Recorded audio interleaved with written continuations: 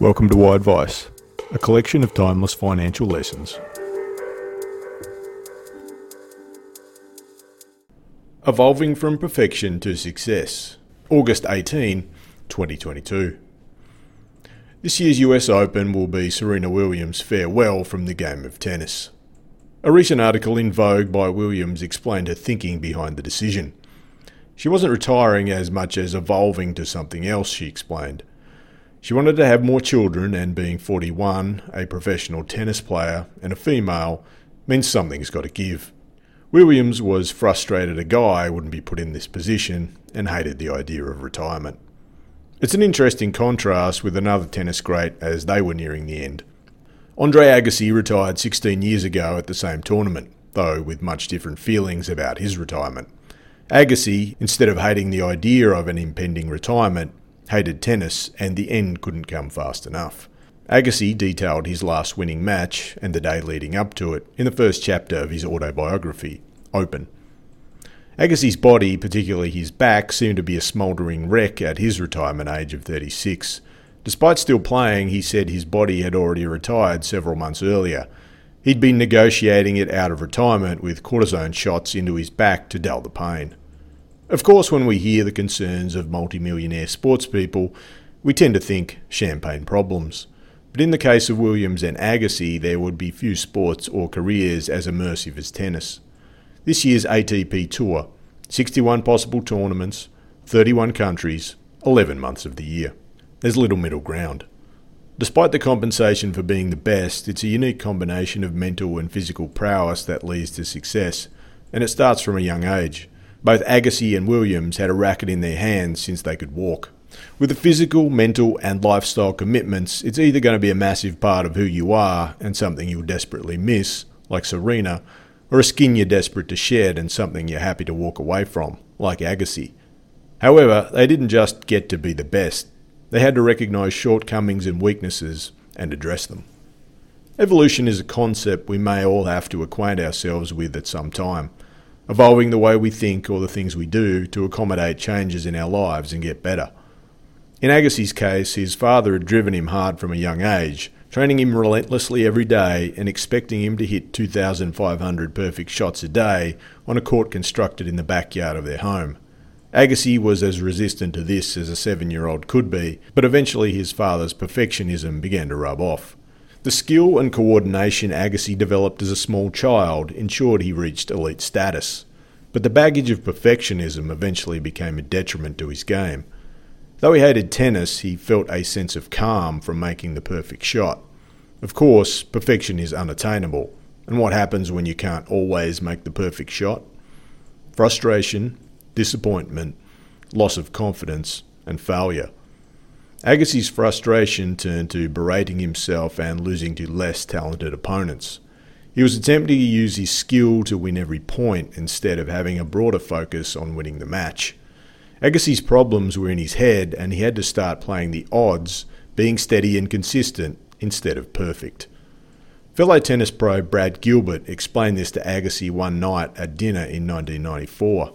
The next morning, Gilbert was Agassi's coach.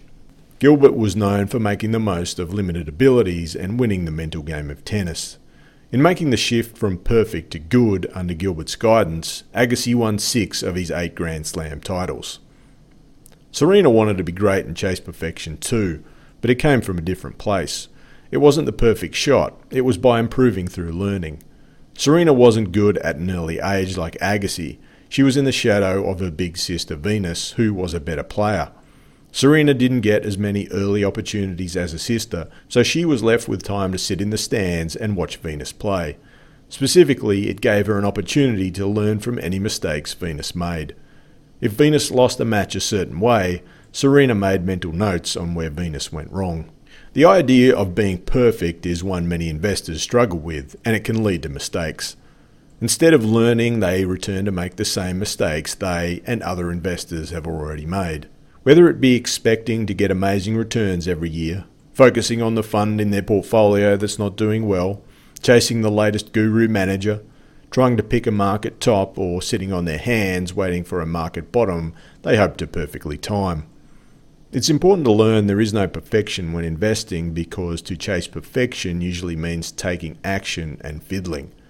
Looking at someone else's return and doing what they did, dropping the fund that underperformed last year, buying the fund that outperformed last year, settling out on hearsay of the next predicted crash, even sitting on a pile of cash waiting anxiously for the right moment is more action than simply just investing it and forgetting about it.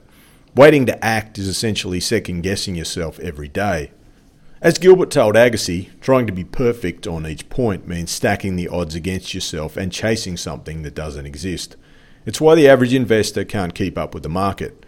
Too much fiddling in the pursuit of perfection, and when you don't achieve perfection, is the vicious cycle of frustration and disappointment leading to taking action and fiddling. Something US investment research firm Dalbar shows us on an annual basis. The more investors attempt perfection, the less success they have. Others have tried being perfect and repeatedly failed. It's important to learn the lesson. As far as perfection and trying to make things happen, how are these odds on what the market has done over the past 70 years? Chance of positive or negative returns between 1951 and 2021. The chance of a positive return on any one day is 53.7%. The chance of a positive return in any 20-year period is 100%. Trying to make every shot perfect is a little like attempting to outsmart the market on short-run timeframes. You'd have as much success flipping a coin. As time goes on, the market does more of the work and lessens the need for fiddling. There's always the potential for a negative return, but the passing of time narrows that likelihood. And if there was no chance of a negative return, there would be no risk. And without risk, you can't expect a return at all. Agassi not letting the perfect be the enemy of the good played a large part in the success in the second half of his career, and Serena's ability to learn from the mistakes of her sister propelled her to greatness. Both left them with a lot more resources for their evolution or retirement endeavours. Agassi is regarded as one of the most generous and philanthropic sportspeople of his generation, setting up programs and schools for underprivileged kids. Serena, also involved in charity, has started a venture capital firm providing funding to early-stage companies. As Serena says, mistakes are learning experiences. For anyone who has been caught up chasing perfection and trying to make returns happen, the quicker you can learn that investment success is not about perfection, the quicker you'll evolve to be a better investor.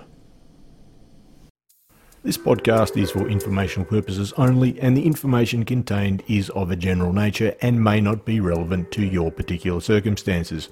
The circumstances of each investor are different, and you should seek advice from a professional financial advisor who can consider if particular strategies and products are right for you. In all instances where information is based on historical performance, it is important to understand this is not a reliable indicator of future performance. You should not rely on any material on the podcast to make investment decisions and should always seek professional advice. The hosts and guests of the podcast may have positions in securities mentioned or discussed. Mansell Financial Group is an authorised representative number 226266 and credit representative number 403187 of FYG Planners Proprietary Limited, AFSL ACL number 224543. Thank you for listening to Why Advice.